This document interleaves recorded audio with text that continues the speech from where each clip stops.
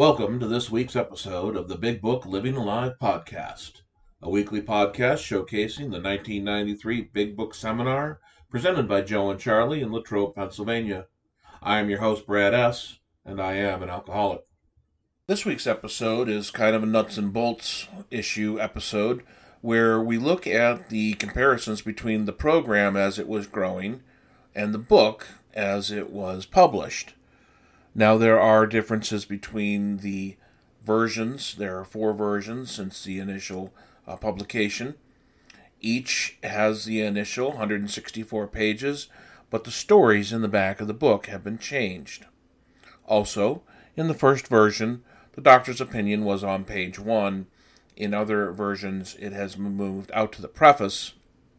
So you have a book, and it must have been fun to walk around with that book. It had a yellow and black and red, bright colored jacket.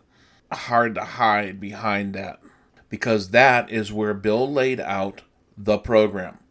He told us that there were 3 goals in the book: problem, solution, and action. Let's hear how Joe and Charlie interpret the layout of the book. You see, you think we're not going to preach anymore, are we, Charlie? No more preaching this weekend. That's it. You got to remember, we're real alcoholics like Bill, and we're promoters, so don't believe all that. Besides that, we come from the Bible Belt anyhow, but Right we're on. not going to preach much anymore. There are Baptists, and then there are Southern Baptists. Now that we know a little bit about the history of the book, the ideas that Bill and Bob and the first 100 had to know, they made a decision to take that information, they knew it, and put it down in a written form in the same sequence as they knew it, so it could be preserved for the future. Let's go to the table of contents. Let's begin to look at the layout of the book. Let's see if it doesn't follow the exact same procedure, same kind of information that the first 100 had to know in order to recover. In your handout sheet, you have a little diagram called, it says the Big Book Goals. Now, I understand in the back room there's another screen in the corner that's going to have this same picture on it. If you can't, you'll be able to see it back there. Great. Okay. You know, I'm in the printing business, and I design books for a living. Okay? And I understand the layout of designs of books and why chapters are written in certain sequences to bring about certain ideas. But in this book, Alcoholics Anonymous, when I came here, I didn't think it had any rhyme or reason to it. I thought it was written by a bunch of old alcoholics, and what would they know about the layouts of a book? But I've come to find out that this book is laid out in a specific manner to bring about certain ideas. And the table of contents, if we look at them closely, will tell us and show us this little formula that they have. For instance, the table of contents of the Big Books of Alcoholics Anonymous has 3 goals. Goal 1 is to show us what the problem is. Goal 2 is to show us what the solution is. And goal 3 is to show us the action necessary to recover. And so we go back to the problem. We need to know what the problem is. Just like Bill didn't know what the problem was. Ebby didn't know what the problem was. Bill had been into the town's hospital, and Dr. Silkworth has explained to him what the problem was. So we find in the doctor's opinion and in Bill's story, we're finding out what is the problem. We hear from Dr. Silkworth, and he explains to us, and we're going to do that shortly, in great detail, about the physical allergy and the mental obsession. That is the problem. You know, in the first printing of the book Alcoholics Anonymous, the doctor's opinion was on page 1. Somewhere along the line in the second printing, second edition, they changed the doctor's opinion from page 1 into the Roman numeral section. Why they did that, I don't know. But to me, that lost some of the continuity of the book. I need to know what is the problem. And the problem is explained in Dr. Silkworth, the doctor's opinion. Because it's not a weak will, no good, rotten SOB type thing as I felt that I was, or a sinful thing. It's an illness. It's an illness. It's a physical allergy and a mental obsession. And then I needed to see a classic example of that in Bill's story. I need to see how that worked in his life. And in Bill's story, we can see more of what the problem is. And we find out after the doctor's opinion, and we identify with another alcoholic in Bill's story, we find out that we are powerless over alcohol. Now, if we are powerless over alcohol, then the solution then had to be power. So the goal 2 of the book is the solution. And in the solution we find in chapter 2 there is a solution. It explains the solution in great detail. And in chapter 3 it talks about more about alcoholism, realizing that once they tell us what the solution is, we need to know more about alcoholism, because we'll find out in Bill's story that Bill didn't like that solution any better than we would. And in chapter 3 he's going to tell us some more information about we agnostic, because we all had aversions to the idea of God and spiritual matters. So he's going to tell us some more in we agnostics, and that is going to tell us more about the power that we need. If we are powerless, then we need power, and we see the need for that. And then goal 3, we need to find certain actions necessary to recover, or actions necessary to find this power greater than ourselves. Because, I used to think I was trying to find God, and my sponsor told me that God wasn't lost. It was me who was lost. And I needed to take certain actions in order to find this power. So in chapter 5, it tells us how it works, how this program works, and how do we define the power. And in chapter 6, it tells us into action, not into thinking, but into action. It tells me what to do and the steps to take. And as a result of those steps, then I begin to try to carry this same message to alcoholics, working with others in chapter 7. It's quite obvious that if our problem is powerless, then what we're really dealing with is step 1. Step 1 is a problem statement. We're powerless over alcohol. Our lives have become unmanageable. And we're really going to see that information, as Joe said, to be able to understand that and reach that conclusion through the doctor's opinion and Bill's story. We pick up a little of it in chapter 2 and 3, but most of it in the doctor's opinion and Bill's story. Powerless, that's step 1. Obviously, if we're powerless, then the answer is going to lie in power. And we'll find that they can't do anything about the allergy of the body. In order to recover, it'll all have to be done through the mind. So step 2 becomes a solution statement. Came to believe that a power greater than ourselves could restore us to sanity. And we'll see the information necessary to believe that in chapters 2, 3, and 4. Well, if the problem is powerless, if the answer is power, then the only other thing we need to know is how do you find that power. In chapter 5, 6, and 7, steps 3 through 12 show us exactly how to find that power. And if we apply those steps in our life, we have a spiritual awakening, we find the power, we recover from alcoholism. A very simple procedure. And this is exactly the same thing Bill, Bob, and all the first 100 had to know and had to do.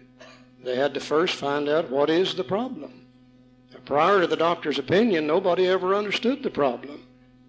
Therefore, since they didn't understand the problem, they couldn't find the right solution. You can't solve any problem until you really understand the problem. Then you can find the solution. And then you can apply a program of action.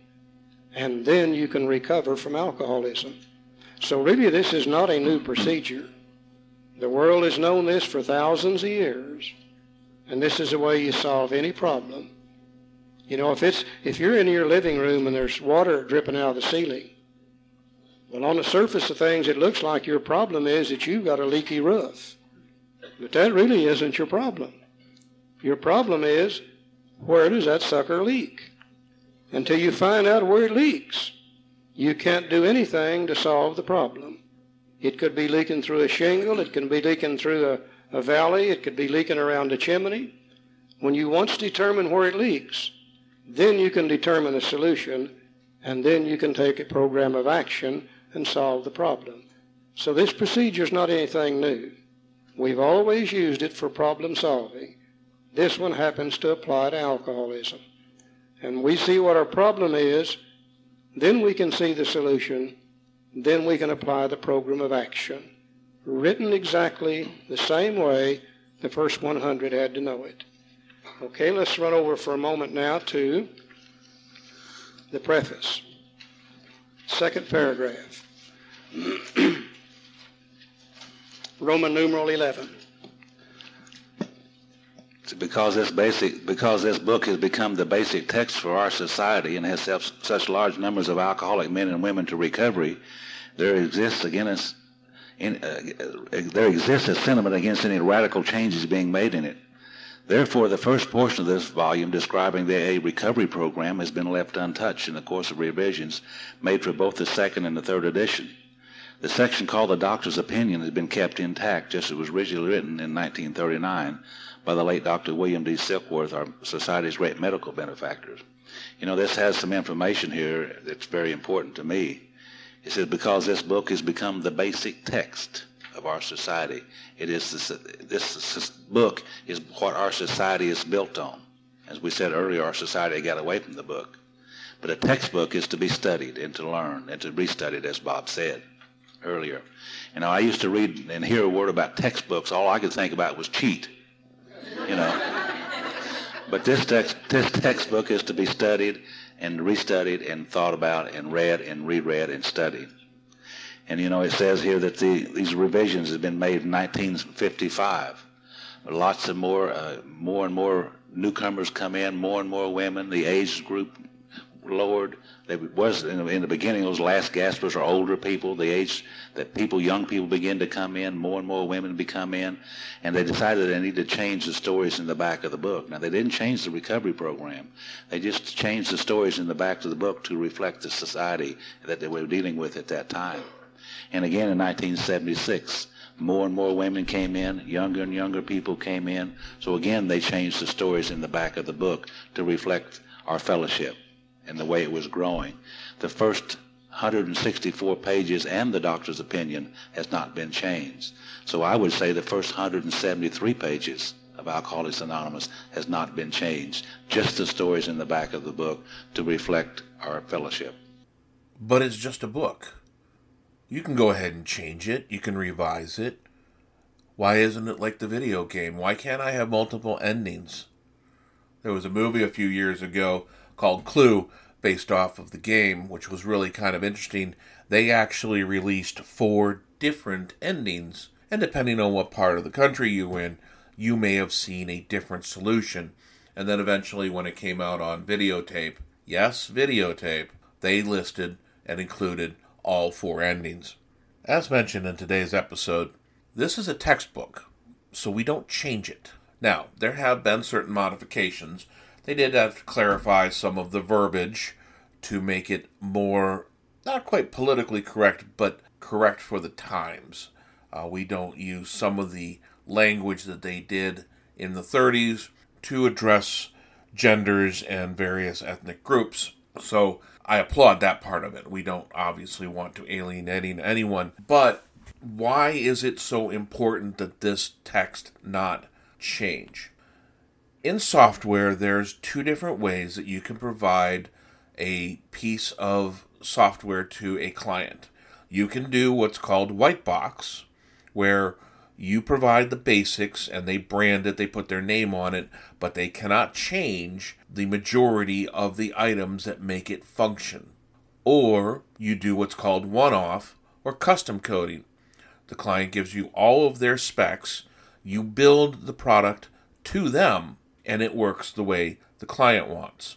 Both have their benefits, but when you build custom software, you cannot necessarily sell that same software to the next person. But when you do white box, you can sell that to multiple people in the same industry or even across industries, depending on what it is. The big book is our white box. It is the customized guide for our industry. So we don't change these things. We don't make any subtractions or additions without having the majority of the membership approve it. That's also one reason why things take so long to change in our organization. We are a bottom-up structure. There is no president, no CEO, no C-level. Everything that is done by the General Service Office in New York is done at the behest of the groups and the districts therein. So what was discussed in this episode was the 3 goals of the book. The problem, as presented in Doctor's Opinion in Chapter 1, the solution, Chapters 2, 3, and 4, and then the program of action, which is Chapters 5 all the way through the rest of the book. and then it needs to be applied every day. I have to apply this program to myself every day to help make sure that I do not have the physical allergy triggered by the mental obsession that would make me want to go and have that first drink. What problem did we solve today? The Big Book solved a problem that had not been addressed for centuries. It was a known issue. It was very evident of alcoholism through the ages, referenced in the Bible, noted in the Big Book on the headstone of a grenadier that Bill saw when he was over in Europe for World War I. But you can't solve a problem that you don't know or understand. And it took a number of people to point Bill in the direction to develop the list, which became the steps, which became the program, which was written down as the book. Let's not change the book. I hope you enjoyed this week's episode as much as I did. If you'd like just the raw Joe and Charlie portion of the podcast, that is available on our Patreon site. The link to that is available on our website or in the pinned comment. Until next week, this is the Big Book Living Alive Joe and Charlie podcast.